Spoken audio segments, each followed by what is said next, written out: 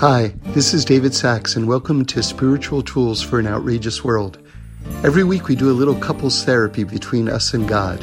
It's a chance to deepen and explore our most important relationship.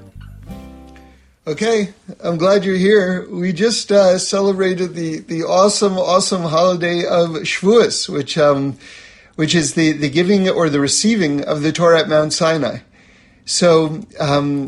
So let me start with a question, and this question is actually I want to reframe this question that I'm about to ask, and show you how it actually impacts how you go through life in general.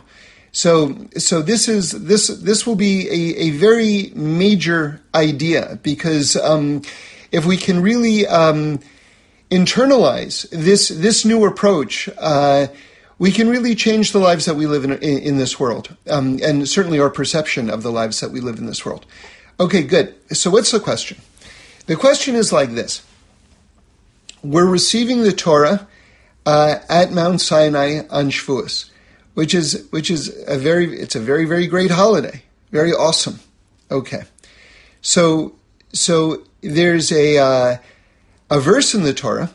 It's actually, if you want to look it up, it's actually in Sefer Shmos, in the book of Exodus. It's chapter 19, verse 1. I'll read it to you in English. It says, in the third month from the Exodus, the children of Israel, in the third month from the exodus of the children of Israel from Egypt, on this day they arrived at the wilderness of Sinai, meaning to say that on the first day of Sivan, the third month of the year, the Jews arrived at Mount Sinai. Okay, so very good.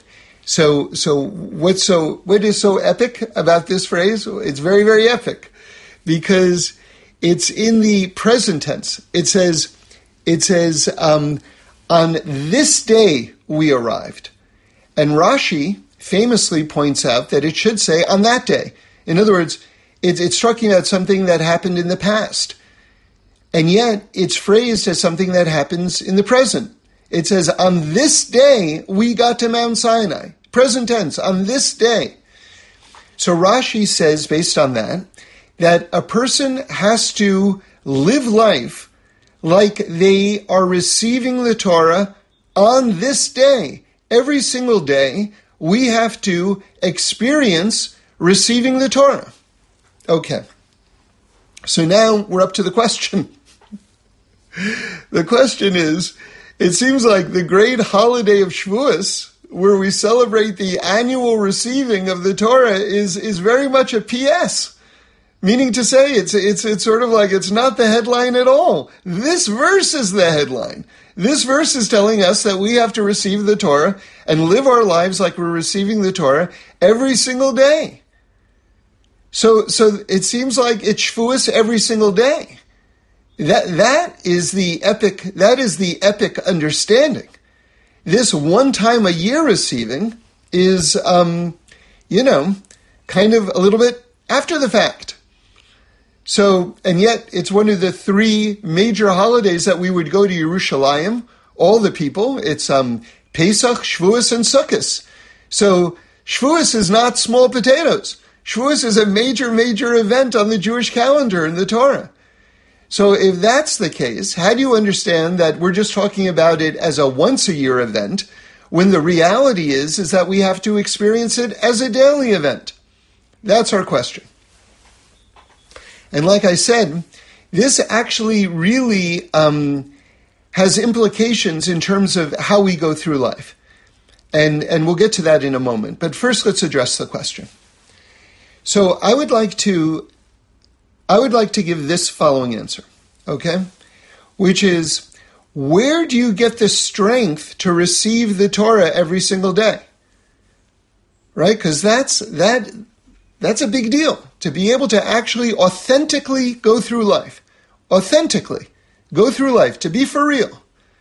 And to receive the Torah anew every single day, where do you get that strength? So what I'd like to say is that you get that strength to receive the Torah every single day on Shavuos.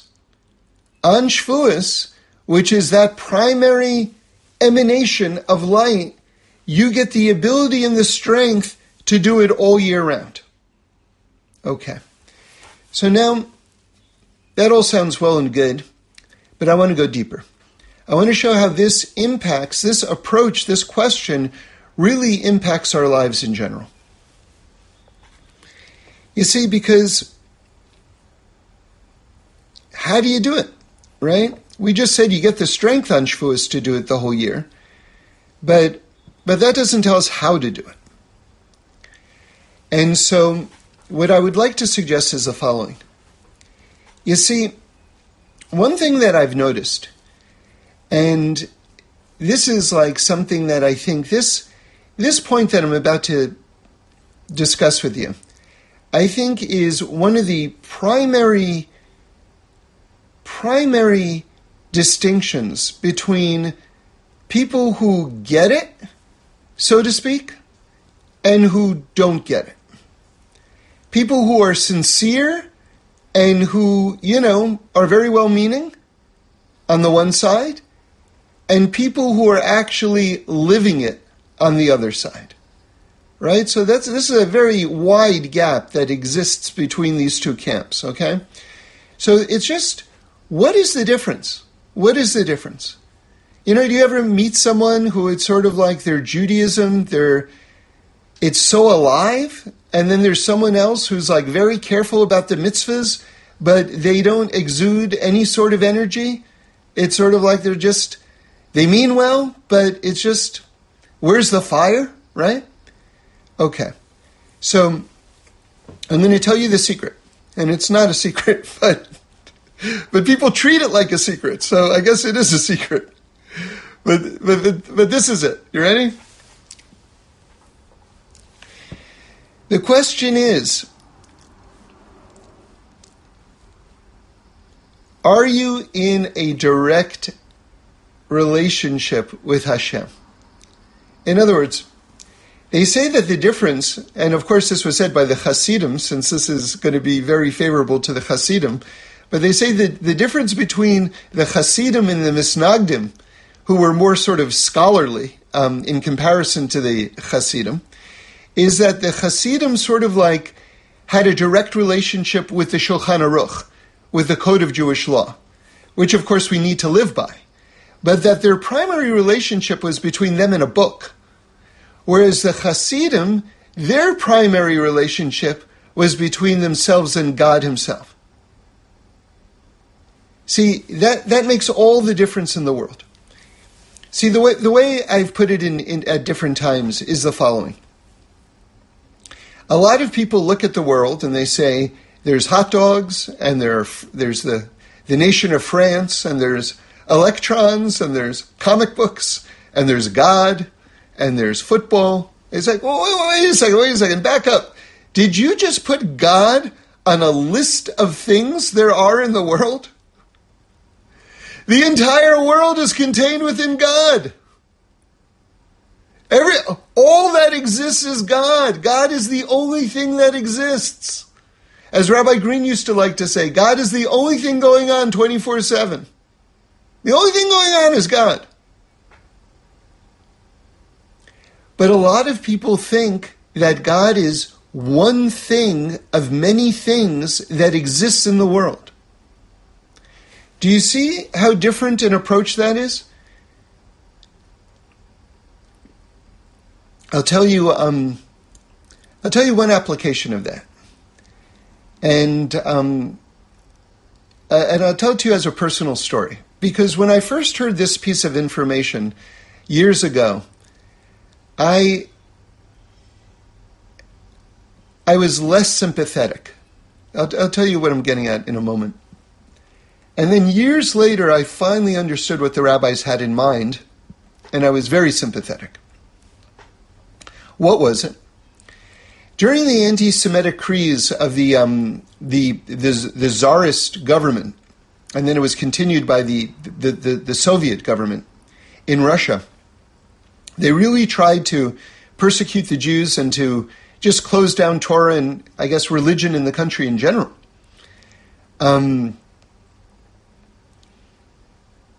And what they demanded from the great yeshivas, and probably the greatest yeshiva in the world at that time was the yeshiva of Volozhin, which had been started by the number one follower, Reb Chaim Volozhin of the Vilna Gaon, and was really the first modern day yeshiva.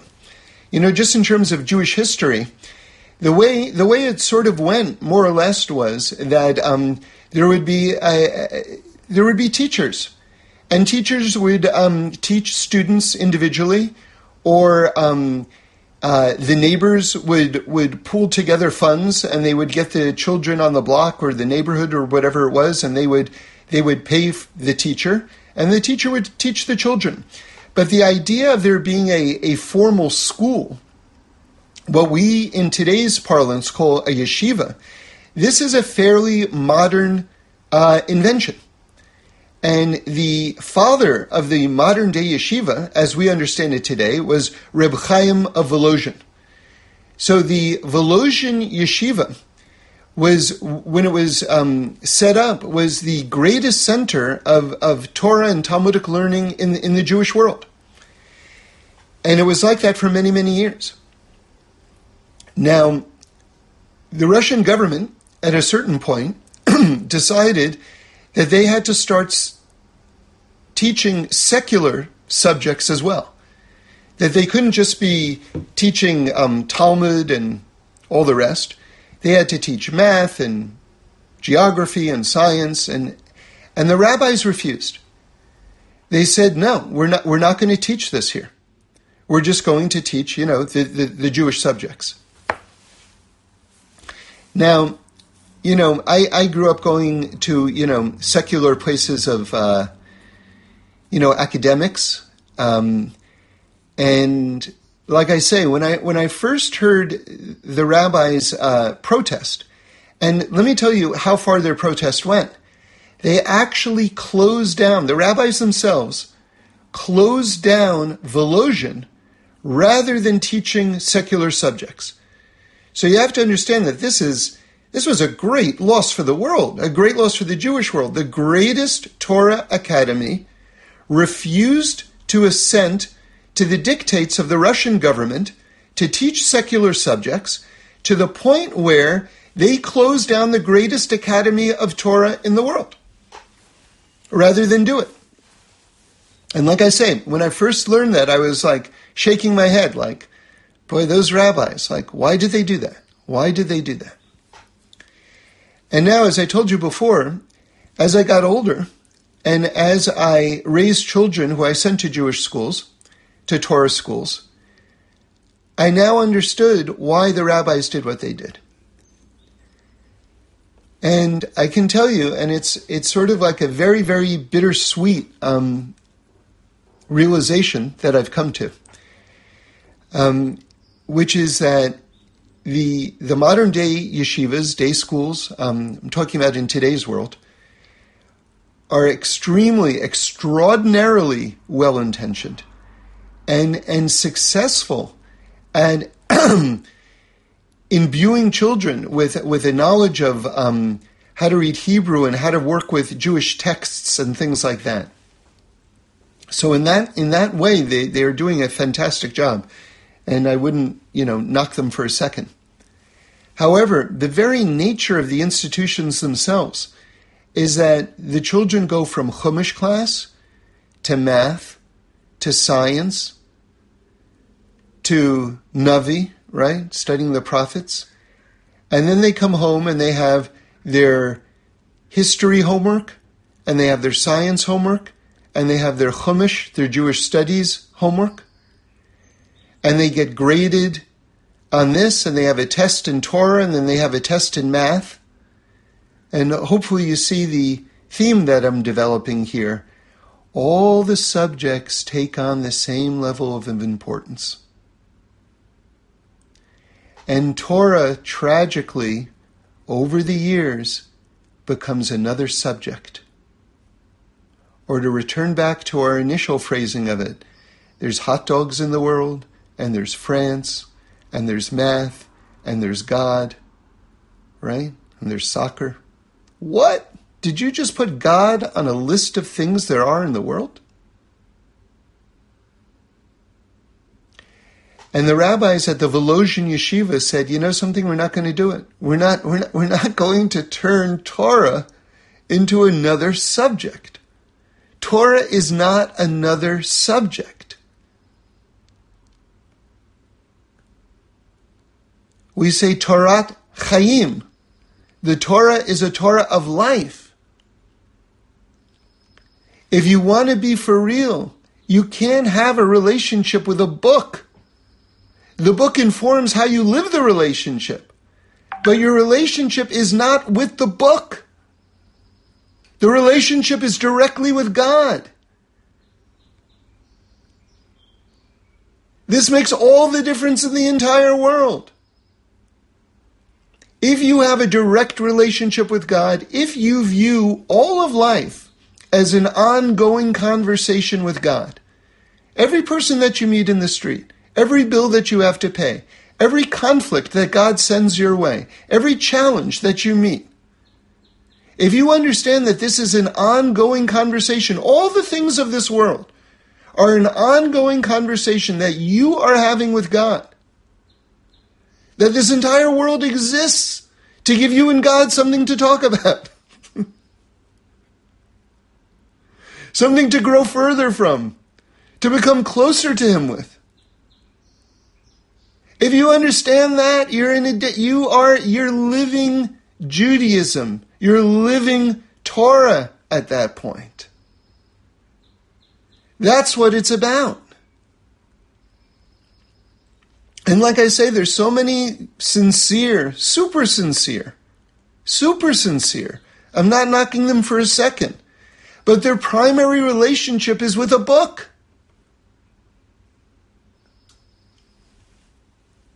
It can't be that way. If you want to be for real, if you want to actually taste what Judaism is, what the tzaddikim were living, what Abraham, Yitzchak, and Yaakov, what our holy mothers were living, they were living this ongoing relationship with God, and they were cleaving to God.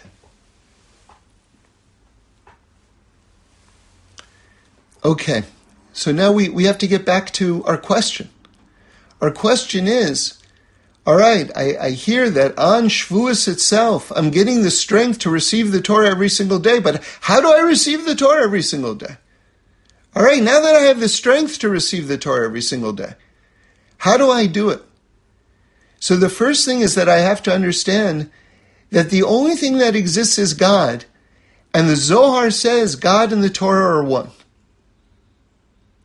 The Torah, so to speak, is God's mind. And remember, God doesn't have a body. God makes bodies. God is beyond. At the same time, He couldn't be closer. He fills the entire world. And the only reason why you can blink an eye or move a finger is because you have a piece of Him inside of you. God fills the world and exists beyond the world. And so to speak, the mind of God, that's the Torah. If you want to be speaking the same language as God, to have that close relationship, that's through the Torah itself, because that's the revolution. It is a revolution, but the revelation of all of the infrastructure, all the building blocks, all the mechanics, all the wiring of the world. Those are the Torah and the mitzvahs, the letters of the Torah. Okay, so now I want to tell you something that came to me on Shavuos. You know, imagine you're with someone who you're very, very close to, right? Imagine it's your love, the love of your life, right? And it's just the two of you. It's you and the love of your life. Now imagine that person is speaking to you, right? It's very nice. But now imagine that person is singing to you. Just to you. Just the two of you. And they're singing to you. It's a whole nother level. It's a whole nother level. The Torah is called a song. It says in the Torah itself, write down the words of this song. The Torah calls itself a song. I'll tell you something the Gemara says. There are 10 songs that are waiting to be revealed in the world. 9 of the 10 have already been revealed in the world. We're waiting for the 10th song to be revealed into the world. And if you look throughout Tanakh, you'll find 9 songs. But we're waiting for that 10th song. Now it says, one of the great miracles of all of Jewish history happened during the reign of King Hezekiah. And the Gemara says King Hezekiah could have been the Mashiach. Right? Because Mashiach can come at any moment, which means that there's always that great holy person who has the potential to become that person. Right? So King Hezekiah in that day could have become Mashiach. And God made one of the greatest salvations in all of history for the Jewish people at that time. King Sennacherib, who was one of the greatest of the ancient warrior kings in history, had already dispersed the 10 tribes of Israel. You know, there are 12 tribes. And we talk about the 10 lost tribes. Well, how did the 10 lost tribes get lost? Sennacherib, this king conquered what was then known as the northern kingdom of Israel, and he dispersed those 10 tribes and scattered them throughout the lands. Okay. He was right on the border of Yerushalayim, about to finish conquering the Jewish people and just obliterating the name of Israel for all of history, chas v'shalom. And all of a sudden, that night at midnight, this was Pesach night, by the way, the entire army died of a great plague. It was amazing. Amazing. Total miracle. God saved the entire Jewish people. And you know what it says? That King Hezekiah didn't sing. And because he didn't sing, as a way of thanking God and as a way of sort of like commemorating this awesome miracle, this world-class miracle, right, that God had done, he didn't become Mashiach. See, it says that in certain generations, the people are worthy, but the leader is not worthy. And that in other generations, the leader is worthy, but the people aren't worthy. So this was an example where the people were worthy, but the leader wasn't worthy because he didn't sing a song. So do you see the greatness from here of what it means to sing? And by the way, that would have been the 10th song. Do you see what it means to sing? And you know, just to kind of put it into quantum physics, this is just me talking, but you know, when you sing, especially when we sing at the Happy Minyan, right? When you sing, you know the whole energy in the room jumps a quantum level. You know it. And when the singing is really like beyond, like all the heavens are opening up, you know what the power of song is. You know what it is. And by the way, you know, one of the famous connections in Torah, we have this word for prayer, v'eschanan, which is Gematria 515. And v'eschanan means prayer. And 515 is also the Gematria of Shira, which means song. So you see, song and prayer are like very, very closely linked. But song is sort of like the jet rockets of prayer, which allows the energy and the soul just to blossom and to rocket to a place beyond. The Moshe Rebbe, who is one of the great composers of modern Jewish music, modern meaning the last couple of hundred years, and was one of the primary influences of Reb Shlomo Carlebach, by the way. In fact, a couple of the classic songs of Reb Shlomo are Mozhitzer songs. I can't sing, but I'll just give you one example. The Havdalah that we sing. Hine kel Yeshuasi Adon Adida Oyoyo Da da da di da Oyoyo Da da din da da dun da da din da da dun da Oyoyo. Okay, so that's for me one of my all-time favorite melodies. That's the Mozhitzer Rebbe, right? So the Mozhitzer says, see, there's kind of like a saying that we say, like a Jewish saying. I don't know what the source of it is, but they say that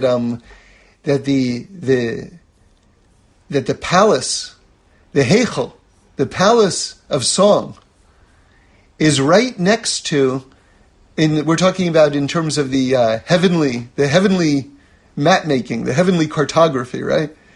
That the Heichel, the palace of song, is right next to the Heichel, the palace of Tshuva, right? Which is very beautiful because when you're singing, you're feeling that closeness to God. You're able to connect with God in that way that we were talking about earlier. You're in a relationship. You're experiencing that relationship. You're living that closeness while you're singing. So they say, based on that the palace of song in Shemayim, in heaven, is right next to the palace of return. Right? Because then when you come close and you say, God, I want to remain close. I don't want to do anything ever. I never want to do anything wrong again. I never want to part from your side, God. Right? You're experiencing that emotion. So you see how the palace of song is right next to the palace of return. But the Mozhitzer Rebbe says something so much deeper. You ready for this? He says the palace of song is the palace of return.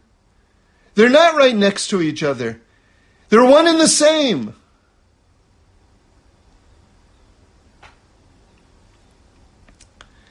So when we say that the Torah is a song, when we say that the Torah is the mind of God, that the Torah is a song, if you want to be inside, if you want to be right there, if you want to have that exquisite closeness, you have to be singing the song. Okay, so now let's get into the mechanics of song. Let's do it.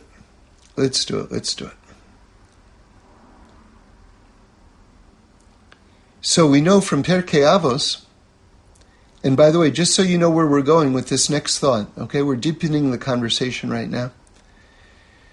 But I want to tell you a very deep connection between creation and the receiving of the Torah at Mount Sinai. See, because that's really what it's all about.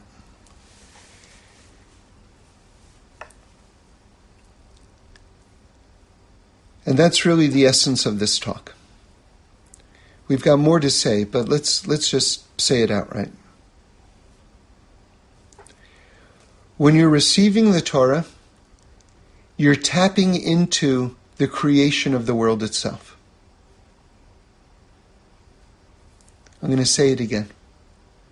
When you're living the Torah, when you're receiving the Torah, when you're in that direct relationship with God, what you're doing is you are tapping into the wellspring of the ongoing creating of the world itself on an ongoing basis.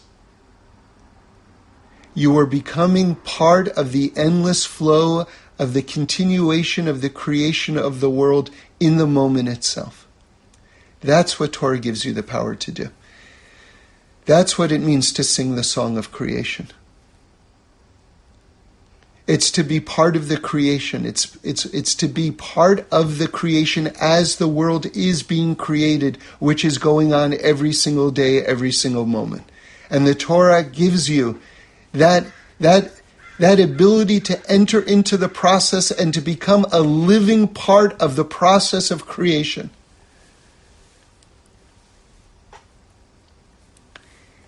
And you see it in so many beautiful ways. And I'll tell you just one of the most powerful ways for me that you see it.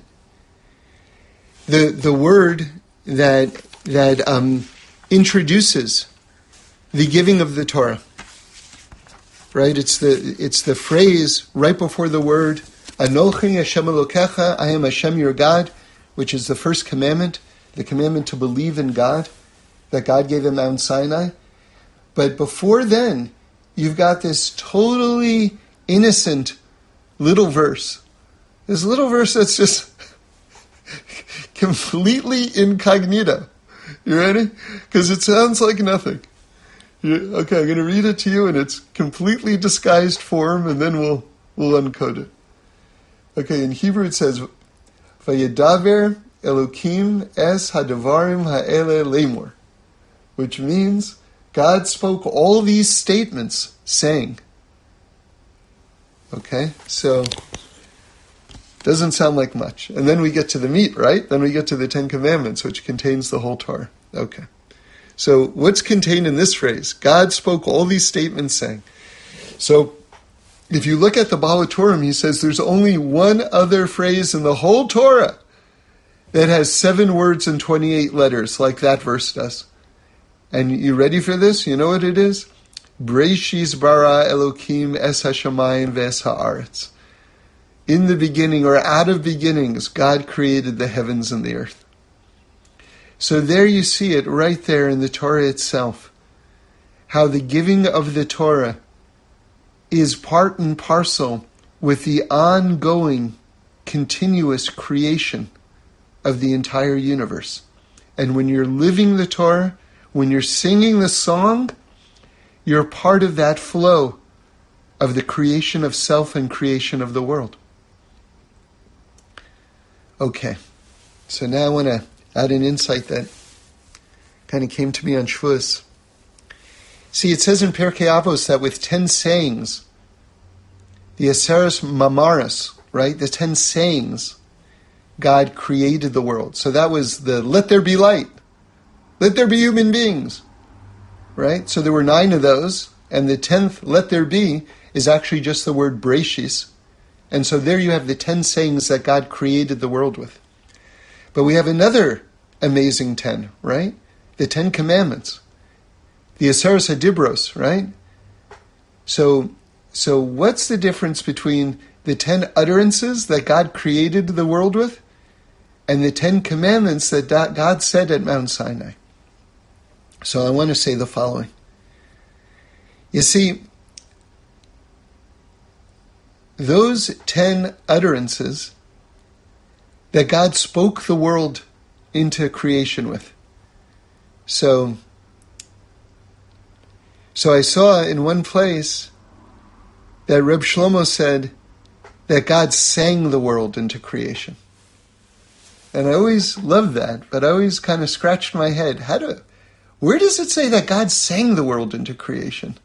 Like the famous teaching is that, like from Pirkei Avos, God spoke the world into creation.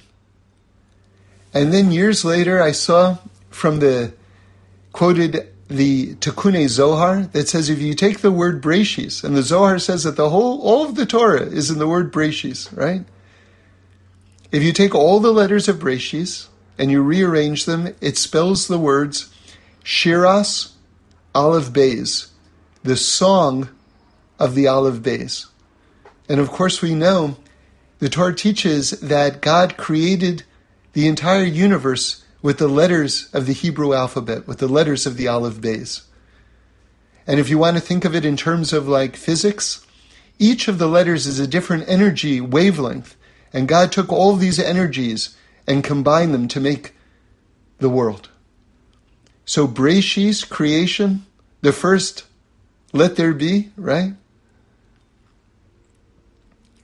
Actually means the song of the Aleph Beis. So the 10 sayings, that's the music of creation. That's the music of creation. And the 10 Commandments, those are the lyrics. Right? You want to know the words of the song? The mitzvahs are the words of the song. So the whole world is a song. But if you want to sing the words of the song, right? I don't know if you've ever had this experience. I'm not so musical, so I've definitely had this experience where you've sort of like da da dee da oh. You kind of know the melody, but you don't know the words. And then you learn the words. Hine kel Yeshuasi. It's a whole different experience. When you know the melody and the words, oh, you're rocking at that point. You're rocking at that point. You're in harmony. You are in harmony. Right? Because you've got the inside and you've got the outside, and they're seamlessly flowing together, and you're living it. You're living the song. So the mitzvahs themselves, the Torah, the words of the Torah themselves, these are the lyrics of the song. And now I want to go even deeper. You know, if you read the account of the creation of the world, at Mount Sinai, what happened at Mount Sinai? It tells you, and this is a detail that obviously is very important to God, because He includes it about 5 different times in just a few different verses. It just keeps on coming up at the moment of revelation itself. And that's the word Ashan. Ayin Shin Nun. Ashan means smoking. It says over and over, the mountain was smoking. Ashan. Ayin Shin Nun. Now, the Kabbalists, we're going to look at that word, because if God keeps on telling us at this climactic moment in all of human history, keeps on using this word Ashan, obviously it's an important word. So we got to figure out, what does it tell us about the nature of the revelation itself? Right? I mean, just from a writing standpoint, it already says there was a giant cloud over the mountain, that there was thunder and lightning, and that we could see the sounds, right? Remember that great fancy word, synesthesia, where you can hear colors and you can see sounds, right? It's this molding of the senses. It says that our souls flew out of our bodies, right? So we were actually experiencing reality in a completely, beyond totally epic way. So with that in mind, with that as the context, we have to understand, what does this word ashan, smoking, mean? Because you've already got like all the details that you need. The mountain is on fire, it says. It's shaking like crazy. There's thunder and lightning and a shofar blast that's only getting louder. By the way, it says by human beings. When you blow the shofar, it gets louder and louder, and then it stops. Or it gets softer and softer. At a certain point, a human being runs out of breath. But at Mount Sinai, it says it got louder and louder and louder and louder. And you want to hear something super cool? It doesn't say, the verses in the Torah do not say that it ever stopped. And you want to hear something even cooler than that? The Baal Shem Tov says, any time a person has what we call hirhur tshuva, an awakening, a thought in their heart, just a feeling in their soul, an emotion. This world is so great. Life is so precious. I want to live the best life. I want to do the right thing. I want to be good. The Baal Shem Tov says at that moment, do you know what's happening? Your soul is hearing the sound of the shofar from Mount Sinai, the sound of the shofar that never stopped. That never stopped. And now I'll tell you something,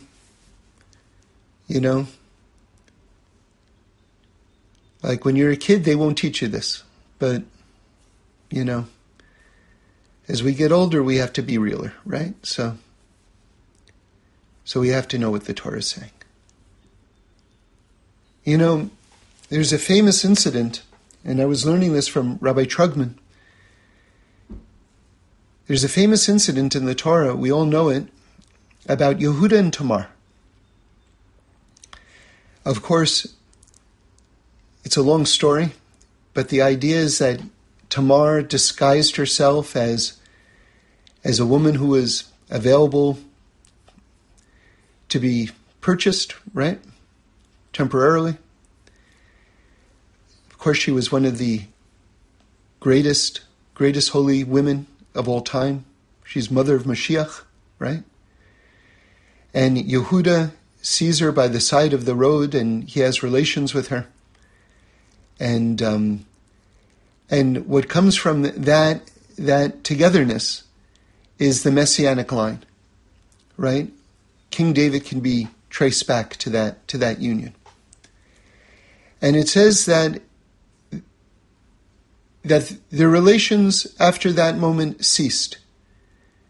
But it's unclear what it means, ceased, because believe it or not, there's another opinion that says that very phrase, it ceased, means it didn't cease.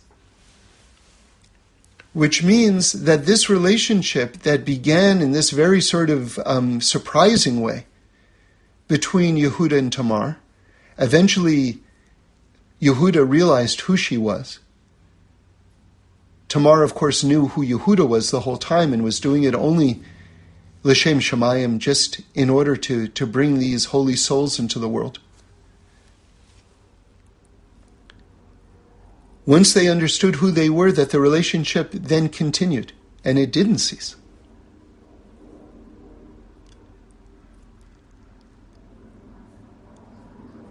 And believe it or not, that same phrase, which is talking about how the relations between Yehuda and Tamar, which are this closeness, which is bringing Mashiach into the world, never ceased. That same phrase is used by the shofar blast at Mount Sinai. Those exact words are used by the shofar blast at Mount Sinai, that it never ceased. Do you understand what this means? Do you understand how awesome this is? That means that closeness, that intimacy, our souls were flying out of our bodies. Right? That aspect of Hashem that's inside each of us was flying out of our bodies and merging again with Hashem. That cleaving that was taking place at Mount Sinai has never stopped. It's never stopped. And the Torah is giving you an idea of this in the most intimate terms of how it's never stopped. This is how we have to go through life. This is what it means that you're in an ongoing relationship with God. This is what it means to cleave to God. This is what it means to be in an ongoing love affair with God. Because every single moment you're being created, and every single moment the Creator is there merging with you. And He's giving us this entire field of colors. I mean, imagine what kind of painting can you paint with 3 colors? Now imagine what kind of painting you can paint with an infinite number of colors. God is giving us an infinite variety of experiences and the tools, the mitzvot to... What does mitzvah mean? The root of the word mitzvah means to join. It means to connect. He gives us an infinite array of experiences and an infinite array of, well, not an infinite array of mitzvahs, but the mitzvahs in order to take those experiences and to create that song, to combine the song and the lyrics, to make that closeness.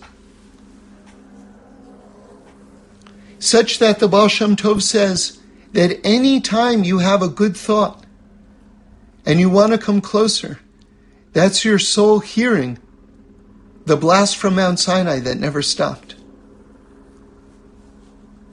Okay, So we have to get back to the smoking mountain, right? What I'm telling you is that the details that are already there are so awesome, right? They're so awesome. That what do you need? The mountain was smoking, right? You don't need it. Okay, so now let's get to it. The Sefer Yetzirah, which is even older than the Zohar, right? It's the most ancient Kabbalistic text. And it's so revered in Judaism that they say, who wrote it? They want to know who wrote the Sefer Yetzirah. So there are different opinions. Adam HaRishon wrote it. The very first person wrote it. Avraham Avinu wrote it. Rabbi Akiva wrote it. And you know something? When you've got that lineup of names, it doesn't matter who wrote it. What it means is that whatever is contained in there is the Holy of Holies. So the Sefer Yetzirah says that all of reality can be boiled down into three separate, distillations. Okay?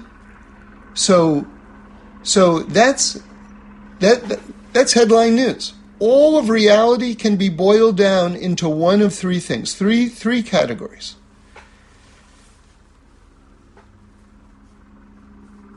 Space, right? Meaning a place. Time, and soul. And what's so interesting is that in science, we're so used to hearing about the time-space continuum. But Torah is so much deeper. Torah talks about the time-space-soul continuum. And actually, if you know a little bit about the Heisenberg effect, Heisenberg was a great physicist, and he was able to prove that the very act of observing reality influences reality itself. So in other words, the impact of the person or the soul, I'm adding the word soul, they don't talk in terms of soul, but that the human component, which we'll call soul, physics also acknowledges is one of the essential ingredients of reality, since the act of observation influences reality itself. Okay, so again, the Sefer Yetzirah says time, space, and soul. Now the word Ashan, smoking, is an acronym. Ayin stands for Olam, that's space. Shin stands for Shana, which is year, which means time. And Nun stands for Nefesh, which means soul. So the word Ashan, the fact that the mountain was smoking, stands for this distillation of all the fundamental components of reality itself. Time, space, and soul. Olam, Shana, Nefesh. Again, when we experience the revelation of the Torah at Mount Sinai, we had this complete extra-dimensional experience. And what God showed us was that all of time, all of soul, and all of the material universe itself is infused with Torah. That the very DNA of every aspect of creation is infused with Torah. That everything is Torah. It's all Torah.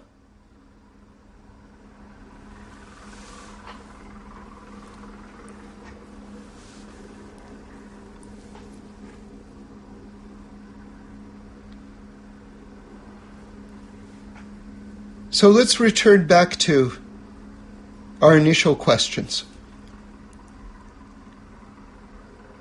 Where do I get the strength to receive the Torah every single day? So I wanted to suggest that on Shavuos you get the strength to receive the Torah every single day. But that's not enough. I have to know how to do it. And the way to do it is to understand that the world itself is a dynamic construct. It's an ever-changing dynamic construct. And that you yourself, all of us, are part of this dynamic construct. And that if we want to tap into the wellspring of the energy of creation itself, the way we do it is through the mitzvahs. And the way we do it is by having that direct connection with Hashem itself, not to having a lifelong connection with a book where it's me and a book. No! Between me and God himself, the author himself, the singer himself. As Rabbi Aaron put it so dramatically, so fantastically one time, God is the singer and we are the song.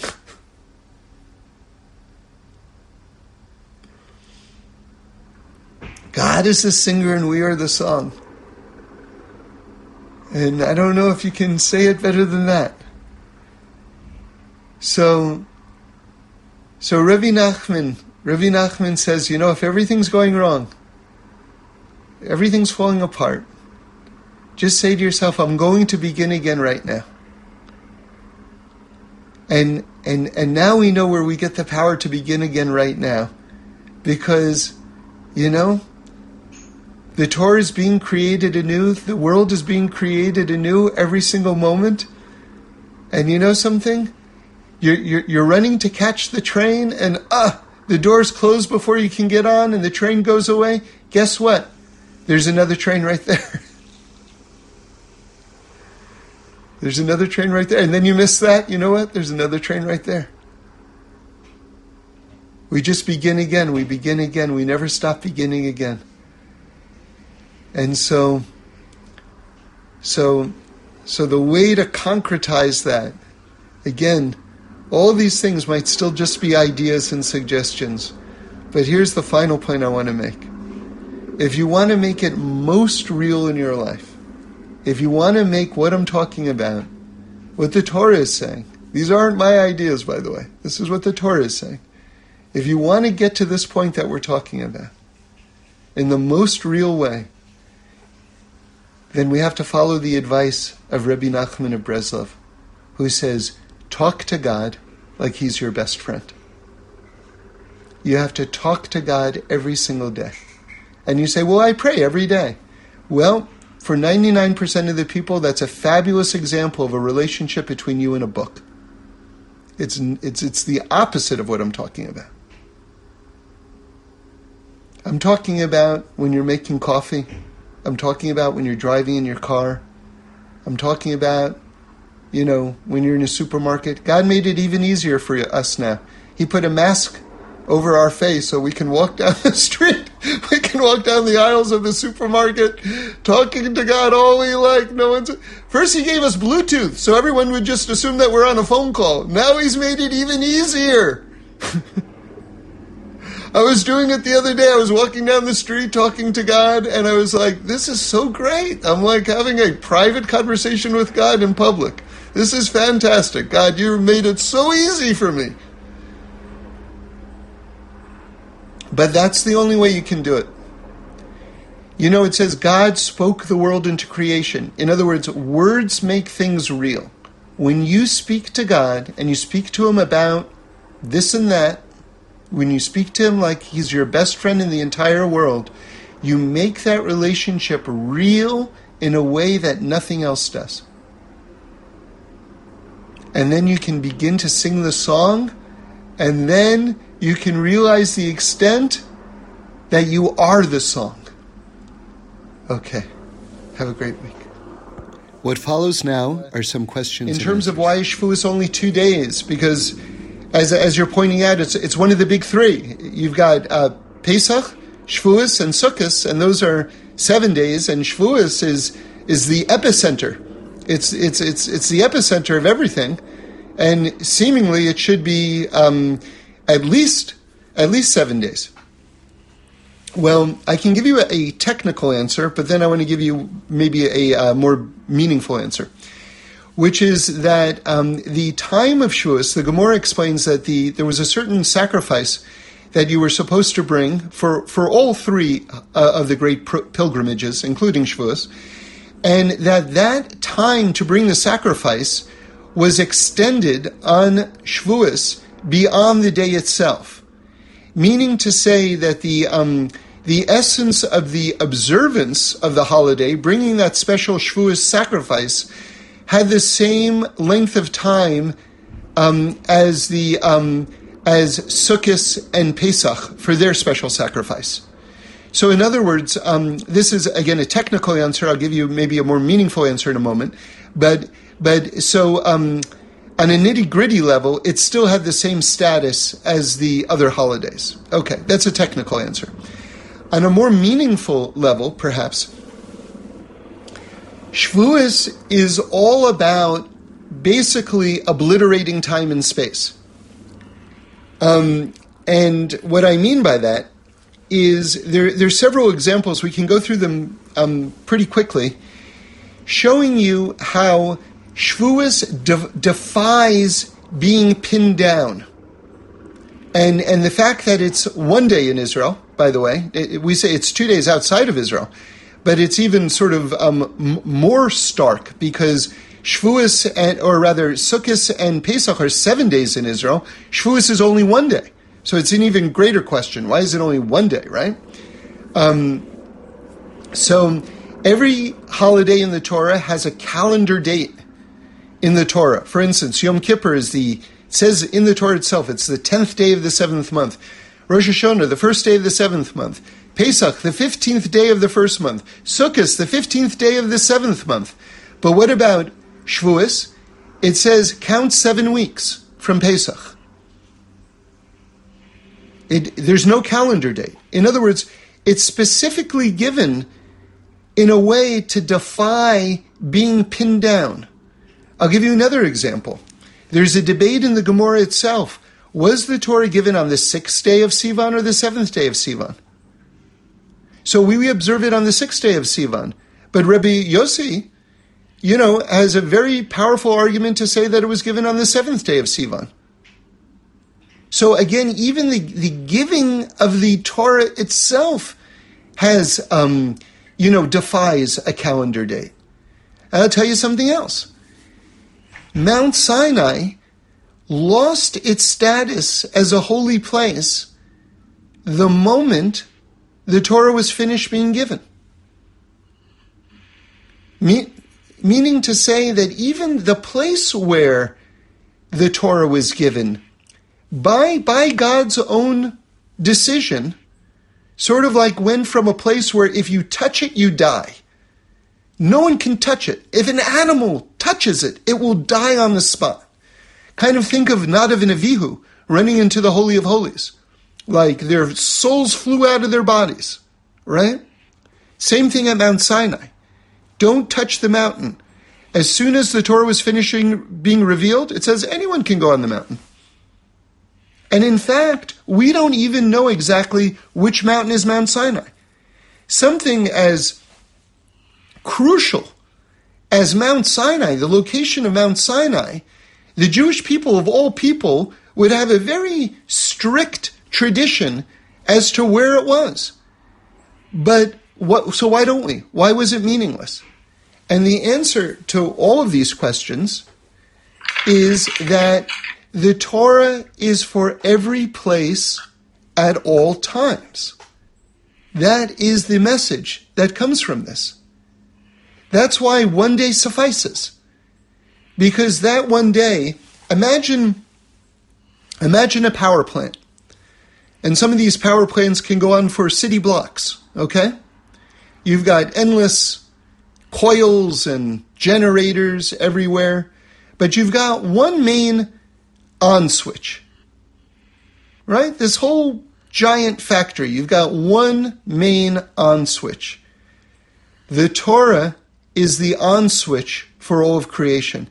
It doesn't have to take up a lot of real estate. It's just like the Jewish people. The Jewish people, very small people, but the Jewish people, everyone is participating. All the nations of the world have mitzvahs. They all have the Sheva mitzvahs b'nei Noach. Everyone participates in the Torah. We're all God's children. But you know what? the Jewish people have a special leadership responsibility, and that's the on switch. Doesn't have to take up a lot of real estate. Doesn't have to take up a lot of real estate in terms of numbers of people. Doesn't have to take up a lot of real estate in terms of calendar dates. It's the epicenter. And the epicenter is teaching us that it's true for all times and all places. But here's an example of, like a relationship going from great to awful, okay, in like 30 seconds. It starts off like this. God, you know something? I see that you're the only thing that exists in the entire universe. It's you and it's only you. Nothing happens without you. I love you so much. God, you know something? In my heart, I would so much like this particular blessing. And I know only you can bestow this blessing because you're so great and you run the entire world. God, why haven't you bestowed this blessing yet? God, I'm looking to you. God, do you hate me, God? You must hate me. So you see how it went from a beautiful place to like the Hindenburg going down in flames, right? Because what happens is, and this is a very human, natural thing, so a person shouldn't kick themselves if they fall into this, but they should be able to diagnose this if they have fallen into this trap, is that what people will do is they will at a certain point, and they're coming from the best, most sincere place, I really mean that. What people will do is they will narrow the focus of their relationship to God to one or two things. And basically the hidden conversation that starts to take place is, God, you can give me this. And if you don't give me this, then basically the relationship is over. Right? Or I am just, in the relationship with you, but I am in the relationship with you as an abused partner. Right? As